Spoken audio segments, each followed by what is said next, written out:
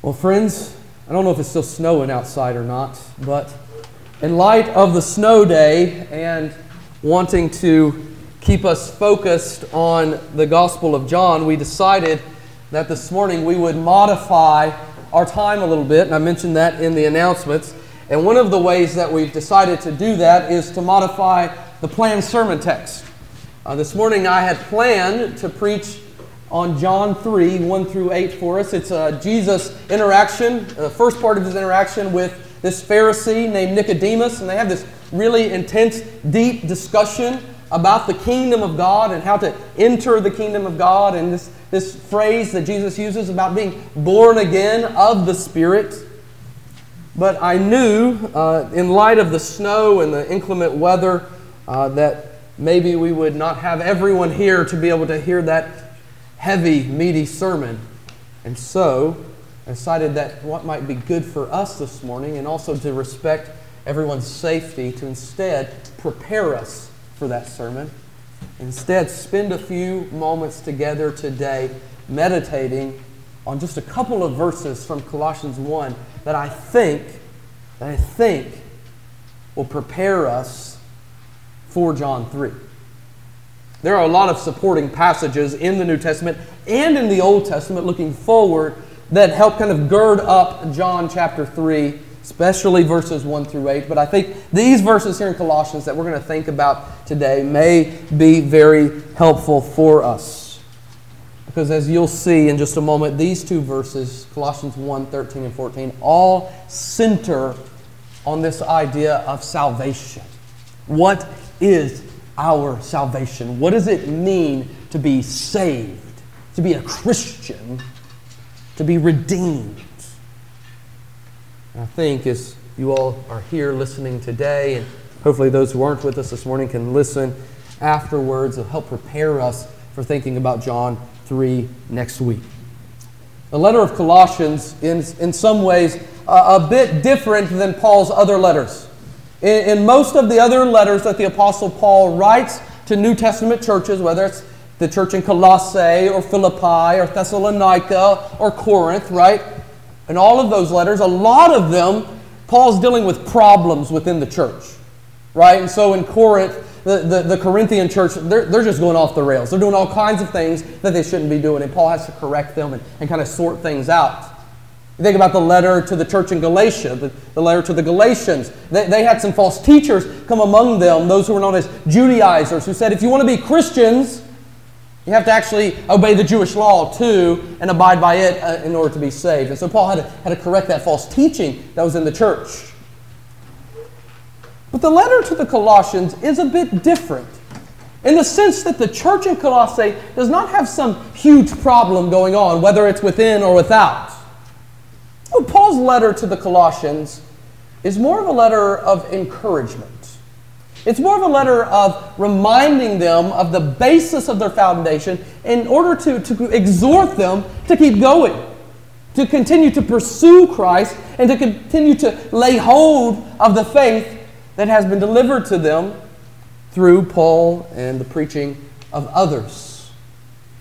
And so Paul writes this letter to them to remind them of whose they are, that they belong to Christ, and what that means for their lives.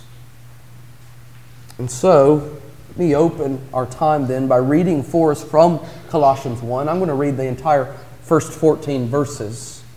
I didn't have time to look up where that is in the Pew Bible. Does anybody have the page number? Anybody? Everybody bring their own Bibles today. Good. Good job. Good job. Or your phones, maybe.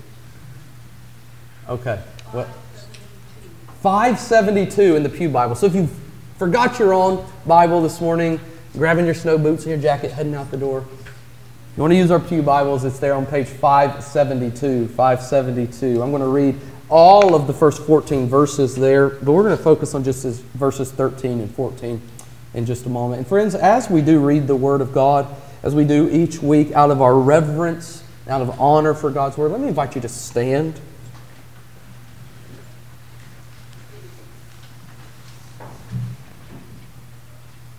Hear now the word of the Lord to us today from Colossians 1. Paul, an apostle of Christ Jesus by the will of God, and Timothy, our brother, to the saints and faithful brothers in Christ at Colossae, grace to you and peace from God our Father. We always thank God, the Father of our Lord Jesus Christ, when we pray for you, since we heard of your faith in Christ Jesus and of the love that you have for all the saints, because of the hope laid up for you in heaven. Of this you have heard before in the word of the truth, the gospel, which has come to you, as indeed in the whole world it is bearing fruit and increasing, as it also does among you, since the day you heard it and understood the grace of God in truth, just as you learned it from Epaphras, our beloved fellow servant. He is a faithful minister of Christ on your behalf, and has made known to us your love in the Spirit.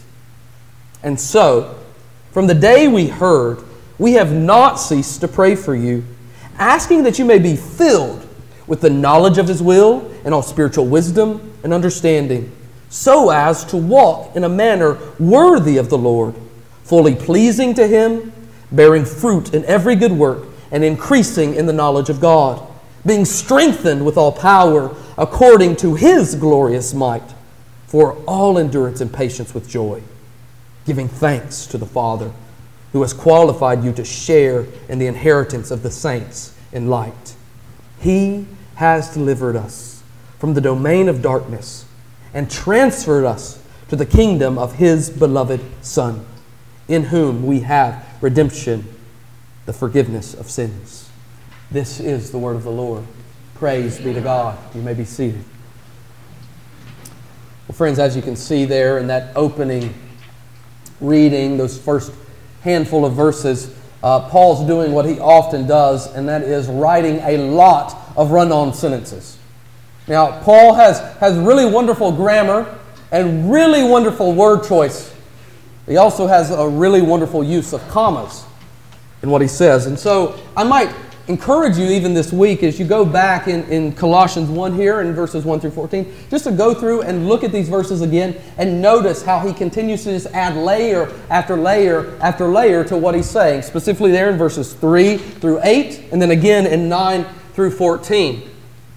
But here in this letter, something very interesting comes at the end of this prayer that he's praying for them.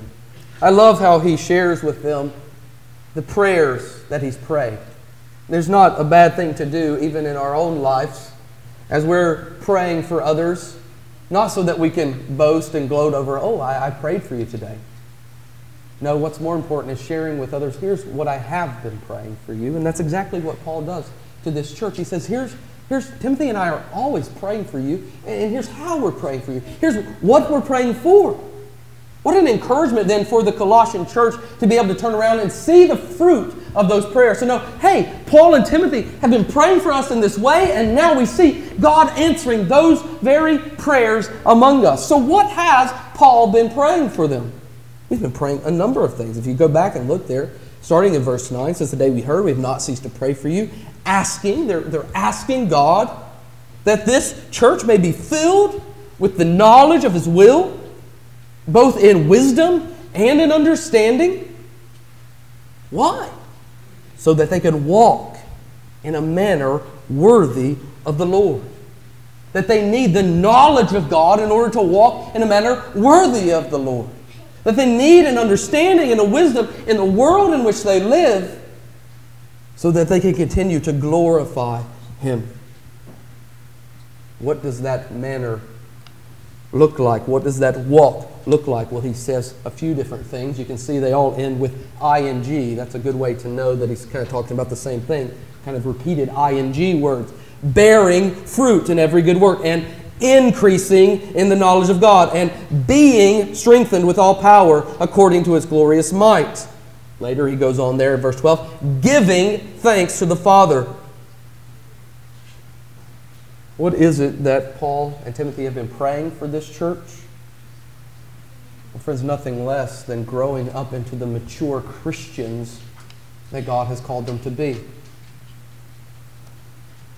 But perhaps the most important thing about all of this is where this fruit bearing, this growing, increasing, and giving comes from. Find it there in verse 11, particularly as it relates to being strengthened.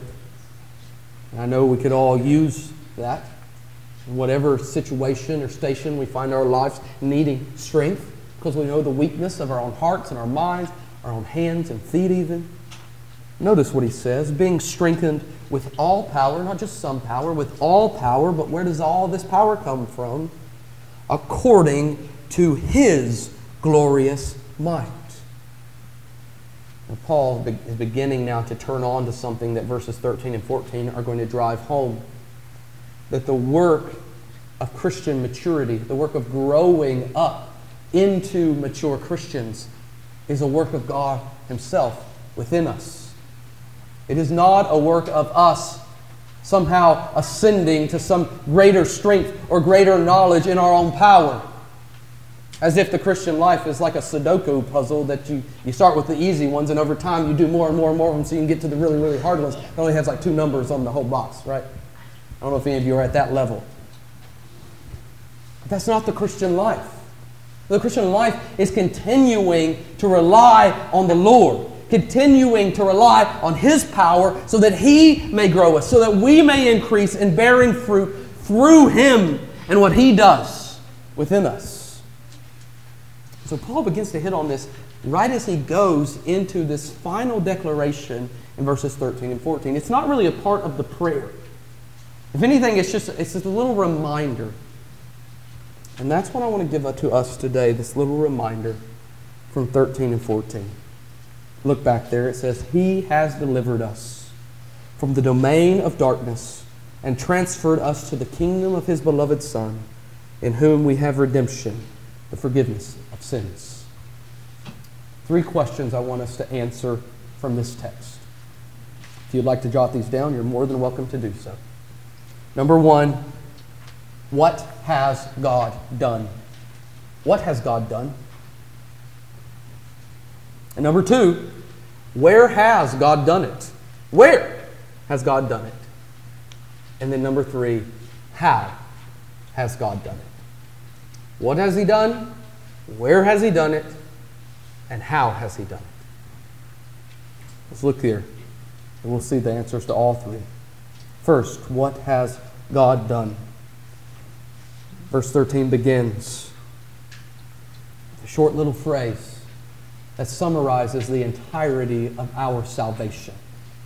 A short little statement to summarize exactly what God has done for each and every one of us who claim the name of Christ, who have been redeemed. Here it is. He has delivered us. He continues it on a little bit later, and transferred us. These 2 verbs here, delivered and transferred, are given to us. They are action words. They are active words. They are taking up something. They are doing something. But let's not miss who it is who is acting. Look at the first word in verse 13. He has delivered us. Hey, friends, I know that we're pretty smart people, but let me point this out to us. It doesn't begin by saying, you have delivered yourself.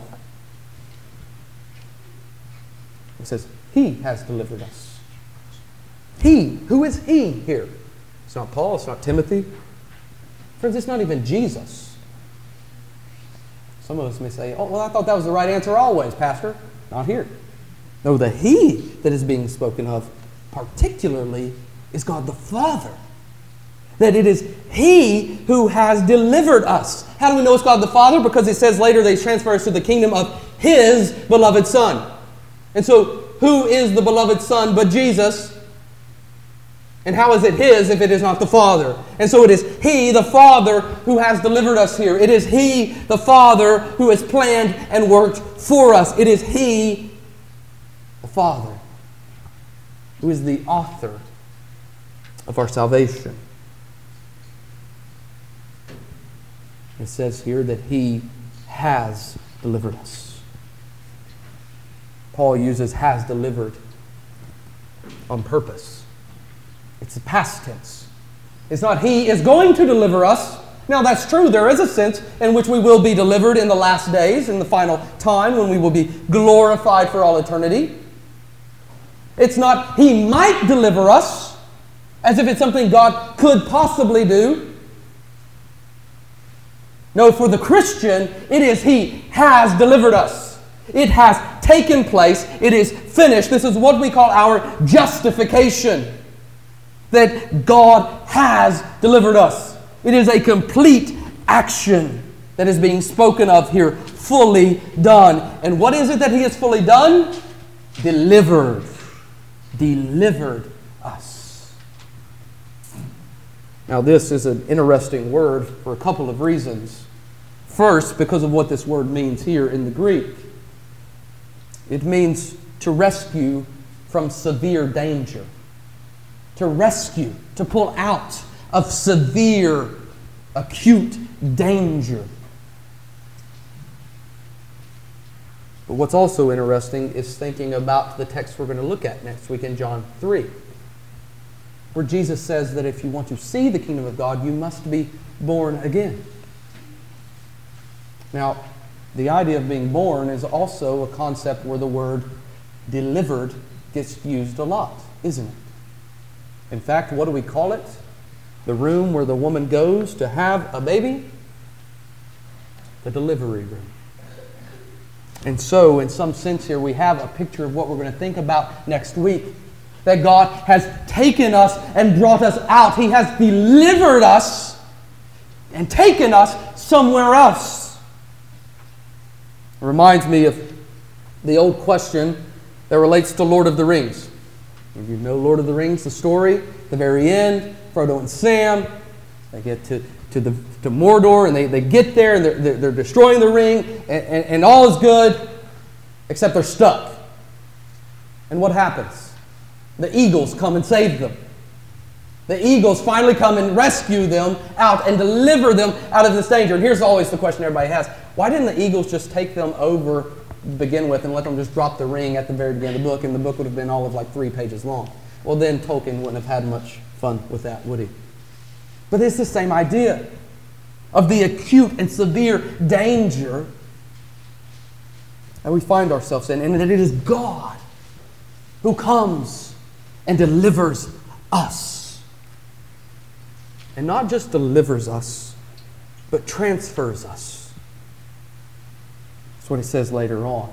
What else has God done? Not just delivered us, not just rescued us from severe danger, but He has taken us, transferred us somewhere else. And that's what that word transfer there means. It means to change position or state, to transport. It is an active word of God moving on His own behalf on someone else and doing something to them. He has moved them. And this is important to note because of what we're going to think about in just a moment, of where God has done it. The issue here is not that God has just changed the world around us. Don't miss that. It's not that we are in the kingdom of darkness and God has suddenly made that kingdom of darkness the kingdom of light. There are some Christians who tend to think that way, and it affects how they live in the world. That my main job is to go out and to change the kingdom of darkness into the kingdom of light. But that's not what the Bible says. No, God's Word here says that He has actually transferred us. We have moved from one kingdom to another. We've changed states. I'll think about that more in just a moment, but I don't want you to miss this, friend, especially if you're here today and you are not a follower of Christ. The way he ends this phrase is all too important and all too often missed. He has delivered us. He has transferred us. Who is the us here? It's Paul and Timothy writing to the church at Colossae. This is a description for the Christian. This is not some kind of universalism where everybody gets in at the end no matter what, where God just turns a blind eye and sweeps all of our rebellion and wickedness under the rug and pretends like everything is okay. Some of us have those family members. Some of us might be those people where not everything's okay, but they act like everything's okay. No, that's not how God is, because He is just and He is holy. And so who is the us that is being talked about here? It is those particularly who have been redeemed. It is those who have particularly been saved and rescued. This is the good news for Christians. This is the good news for those of us who have turned from our sin and turned to Christ. And friend, if you are here today and you are not a Christian, this is the good news we want to extend to you. That for all of those who turn from their sin and turn to Christ, they too have been delivered. Friends, in fact, as we'll come to see next week, it is the only way that we can repent of our sin. It is the only way that we can confess our sin. The only way that you can turn to God is if He has enacted on you in this way. This is not something we muster up in and of ourselves. I was having a conversation with my kids last night about the kingdom of God, and we were talking about what does it look like to be in the kingdom of God? How do you know you're in the kingdom of God? And I told them, just opened up John 3, that's what we're talking about. It says there that Jesus says, unless you are born again, you cannot see the kingdom of God. And so, friend, how do you know you're in the kingdom? If you start seeing it. Talk about more about what that looks like in a moment, and more even next week. What we need to see here in this first point, what God has done, is that our salvation is fully and finally the great work of God. That our judge has become our deliverer. That the one that we stood before condemned, only worthy to bear the penalty and the condemnation that our sin had incurred, that very one is the one who has delivered us. He is the one who has saved us. He is the one who has enacted on our behalf and in our place. He is the one who has saved.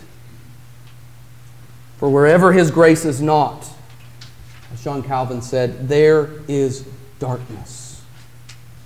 But wherever His grace is unabounding light. Isaiah gets at this same idea. If you turn back to Isaiah 60, verse 2.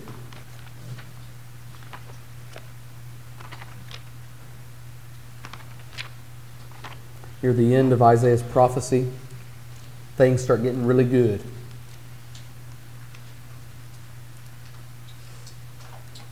Isaiah 60, verse 2 says, For behold, darkness shall cover the earth, and thick darkness the peoples. But the Lord will arise upon you, and His glory will be seen upon you. This is the work of God, that in our darkness He arises upon us. So let's consider what Paul says about that darkness then, as we think about where God has done it. Where God has done it. He really gives here two worlds. Two different worlds are described. Look back at verse 13. Jesus has delivered us from the domain of darkness, there's the world number 1, and transferred us to the kingdom of His beloved Son, world number 2. Two worlds are mentioned here, but what's interesting is they are not equal. They're not described as equals even. You might expect that he would talk about the domain of darkness and the domain of light. That may make it sound more Star Wars-esque. You have the dark side and you have the light side. They're pretty equal and they're always going to battle with one another. But that's not how he talks about them. And it's important to notice that because he's drawing a distinction, but it is a distinction of the lesser to the greater, of the inglorious to the glorious. So let's think first then about the domain of darkness. The domain of darkness. What does this mean? What is this idea of a domain of darkness? How is darkness described in the Bible itself? Well, you saw, I just read from Isaiah 60, verse 2, that the world is covered in a thick darkness. So specifically, the Bible talks about the world being in darkness. That the world itself is darkened. If you look over to John 3:19, we're going to look at that in a few weeks. But if you'll turn there quickly, if you can. If you don't, I'll just read it to you.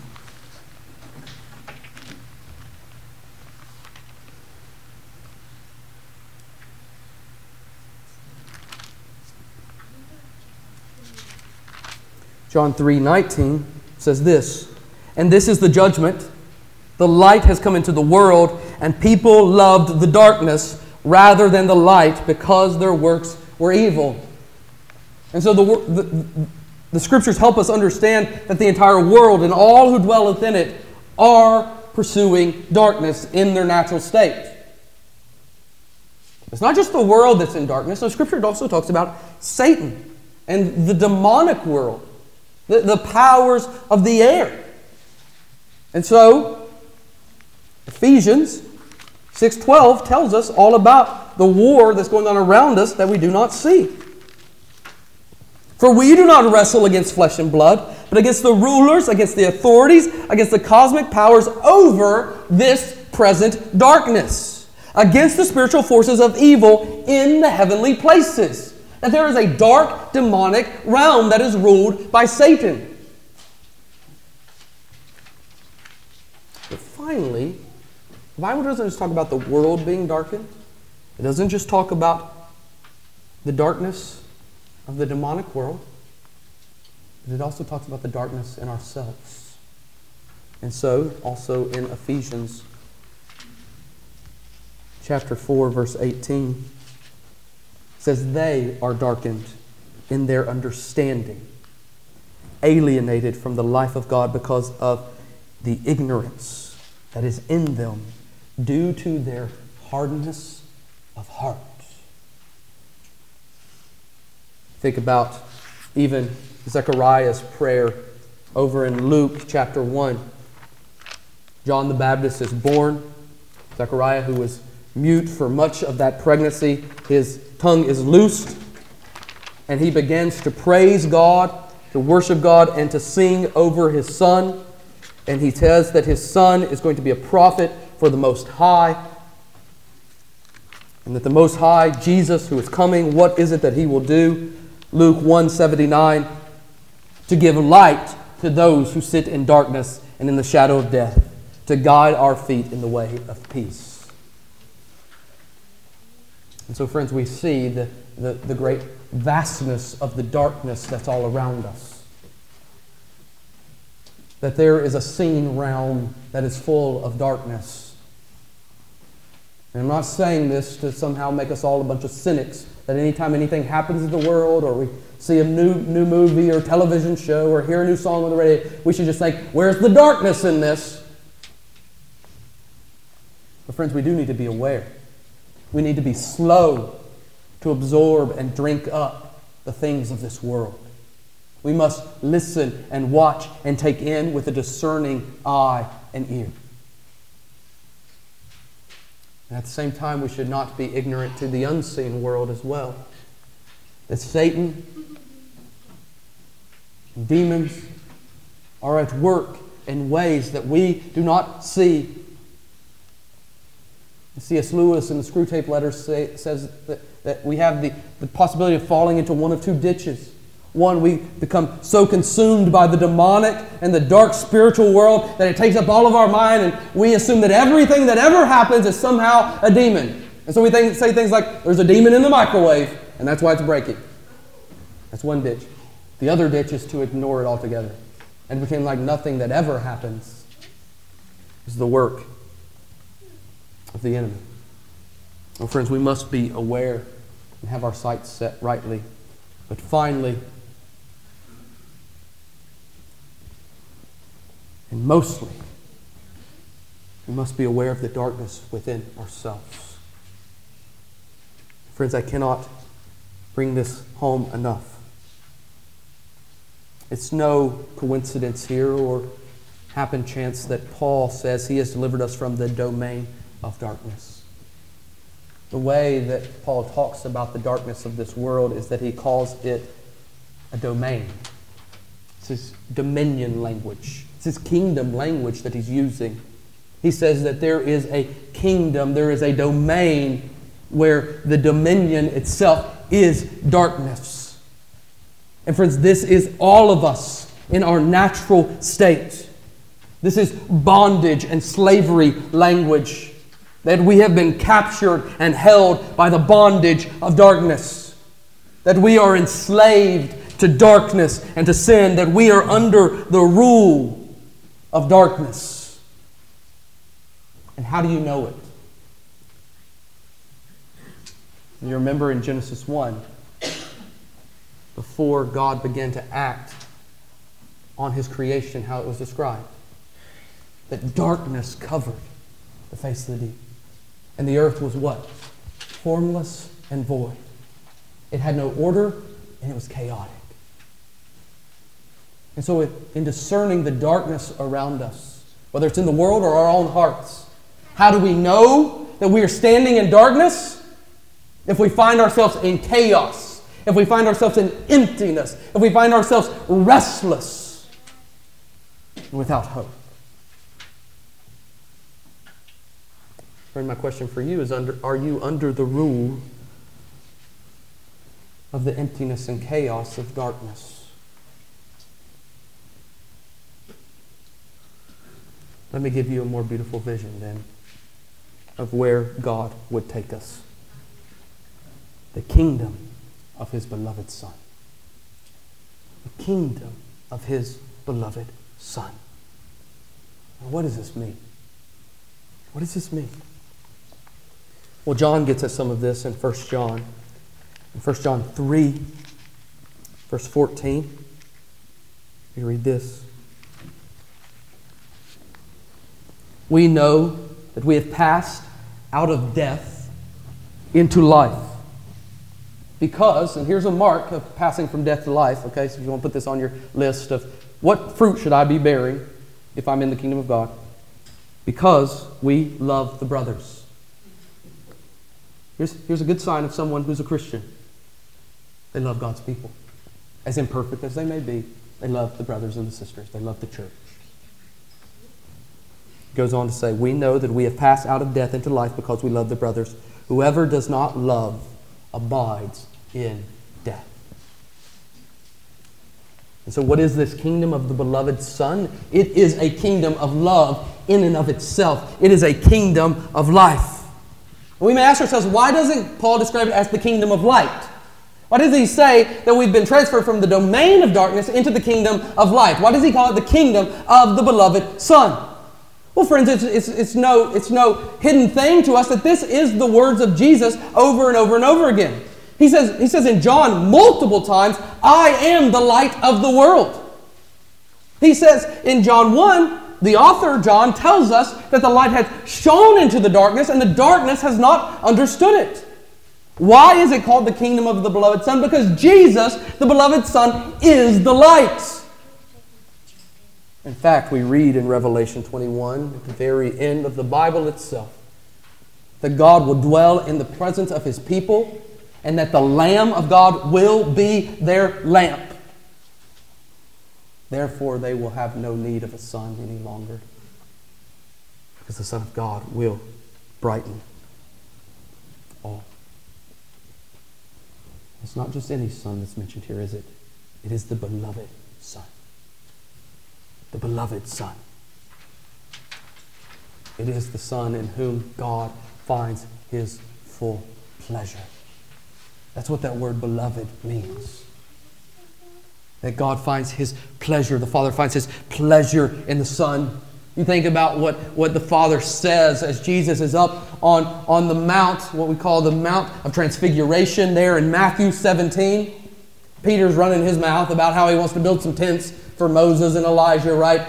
And the Father speaks from heaven and He says, this is my beloved Son, with whom I am well pleased. Listen to Him. I love that the Father adds that at the end. It helped Peter realize what's going on. Listen to Him. You stop talking. It is the kingdom of the Son which God the Father loves. It is because He is the one and only Son. We thought about this in John 1. That Jesus is the Son of inheritance. That He is the Son who receives all the love of the Father. And it is only because Jesus is that beloved Son that He now gives us the right to become children of God.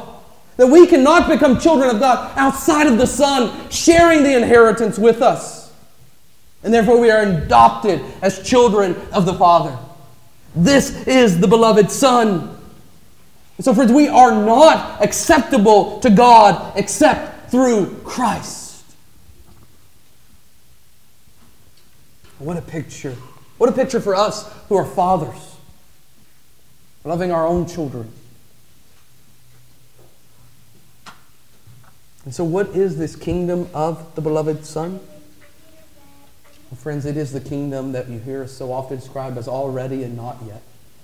It is the kingdom that has been started in Christ's first coming and will be finished, brought to completion, and fully opened up in His second coming. But more than that kingdom that's been begun and will be finished, I think it's a great way to think about the kingdom of the beloved Son. It is also a kingdom that is immensely practical and working itself out in our lives. For those who are in the kingdom of the beloved Son, they've been given new eyes. Maybe not physical eyes, spiritual eyes. They see things differently. Most notably, they see their sin differently. They see Jesus differently. They see the world and their purpose for living in it differently. They've been given new eyes to see. In the kingdom, we've been given a new desire. Our desire is to glorify God. And while we know we don't always glorify Him as we ought, while we stumble and fall and fail in glorifying God, their desire is to do so. And even in their repentance, that is the chief thing we repent of. Not that I looked at what I shouldn't have. Not that I said what I shouldn't have. Not that I stole something that was not given to me. But God, when I did that, I did not glorify You. I made little of You and much of myself and much of creation. But in the kingdom we've been given new desires. God, I long to glorify You. So then we've been given a new hatred. We don't talk about this enough. In the kingdom of God, we hate everything that is not of Him. We hate the wickedness we find within our own hearts that we continue to deal with, and the wickedness that permeates this world. We hate the work of Satan.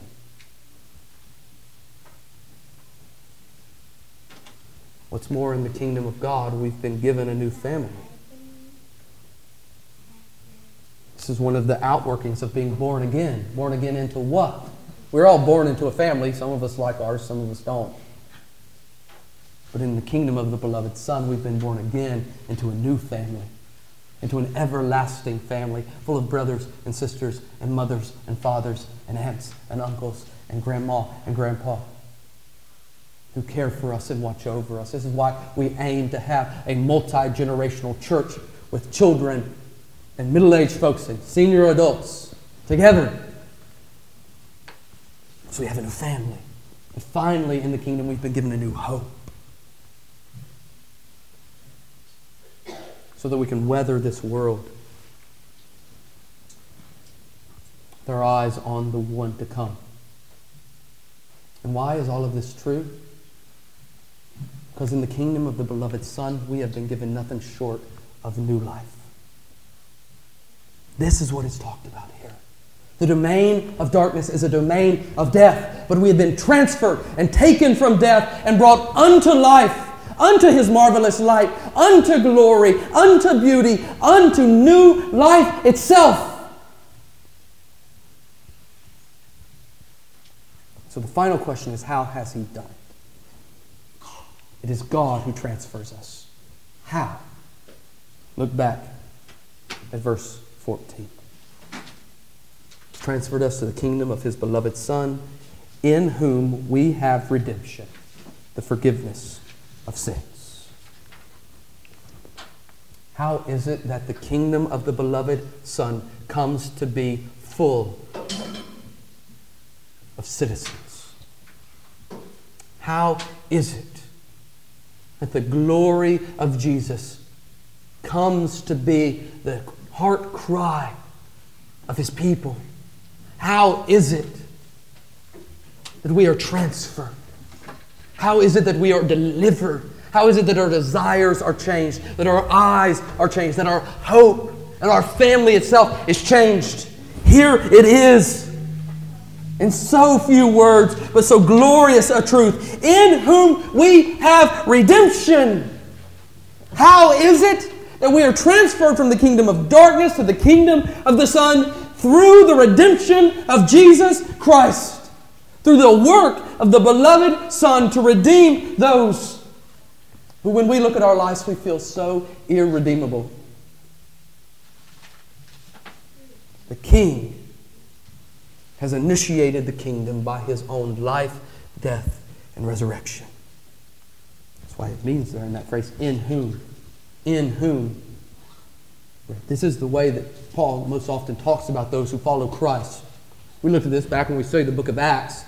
The book of Acts is the only time we find the word Christian actually used. It's used as a derogatory term to put down these little Christs. Most often when Paul and the other New Testament writers talk about Christians, they talk about them in this way: in Christ, in whom we have redemption.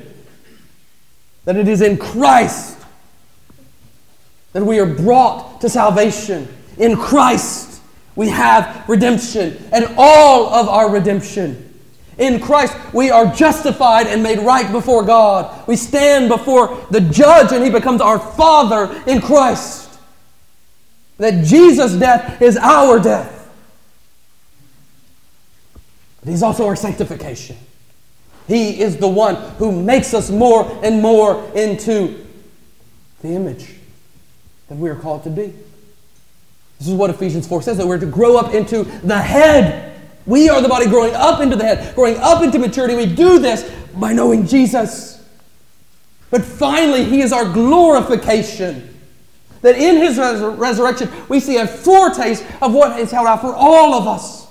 That we will be given new bodies, perfect and holy as He is holy. And so it is in Christ we have full redemption, complete redemption.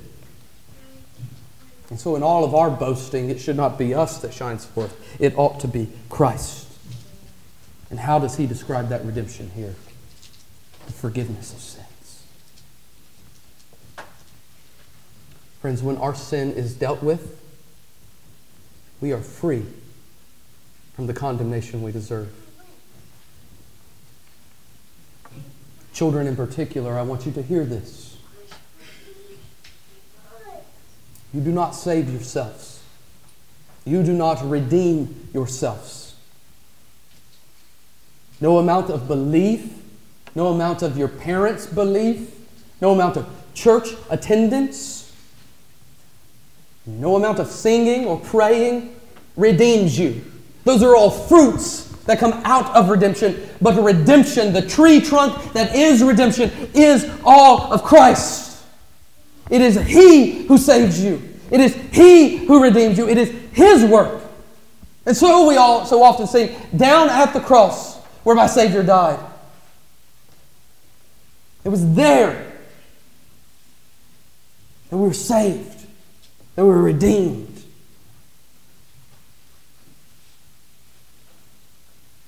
And so this kingdom is one for the redeemed. And this kingdom is growing even now, friends. It's growing in our own hearts and in our own lives. That our church should be a picture of the kingdom. That our lives should be a picture of the kingdom. But friends, do not miss it. This is not the end. Because the kingdom is still coming too. So that when Jesus returns, this kingdom of the beloved Son will be full of light and there will be no darkness in it. And this is where our hope is. This is where our eyes ought to be cast. This is where our love ought to burn. May there be glory in the kingdom and love for the King.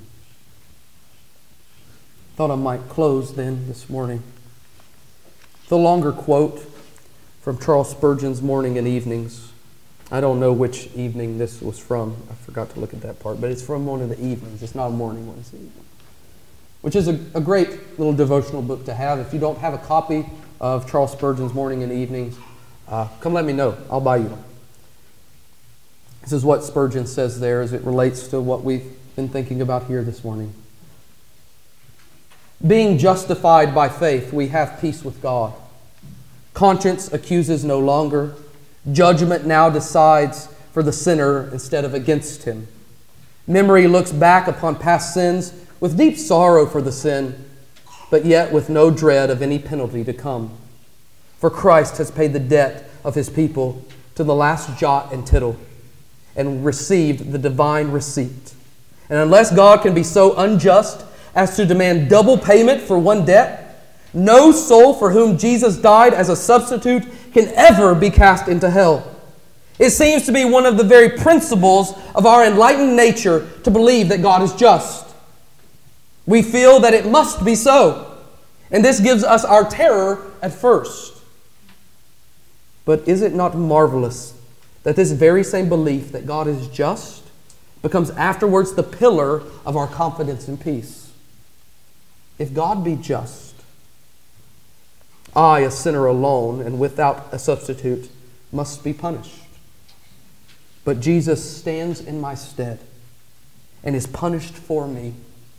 And now, if God be just, I, a sinner standing in Christ, can never be punished. God must change His nature before one soul, for whom Jesus was a substitute. Therefore, Jesus, having taken the place of the believer, having rendered a full equivalent to divine wrath for all that His people ought to have suffered as the result of sin, the believer can shout with glorious triumph, "Who shall lay anything to the charge of God's elect? Not God, for He is justified. Not Christ, for He has died. Yea, rather, has risen again." Get this. My hope lives not because I am a sinner, but because I am a sinner for whom Christ died. My trust is not that I am holy, but that being unholy, He is my righteousness. My faith rests not upon what I am, or shall be, or feel, or know, but in what Christ is, in what He has done, and in what He is now doing for me. Let us pray. Oh God, that we would be awakened and enraptured with the glory of Christ. That we may know the great, great glory of dwelling in the kingdom of the beloved Son. Oh God, would You protect us from thinking too little of this kingdom. And God, for those who still sit today in a domain of darkness, would You redeem them? Would You give them new life in this very moment?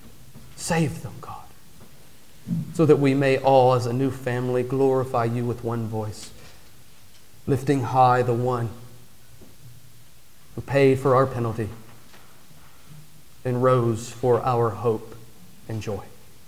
It is in Jesus' name we pray. Amen.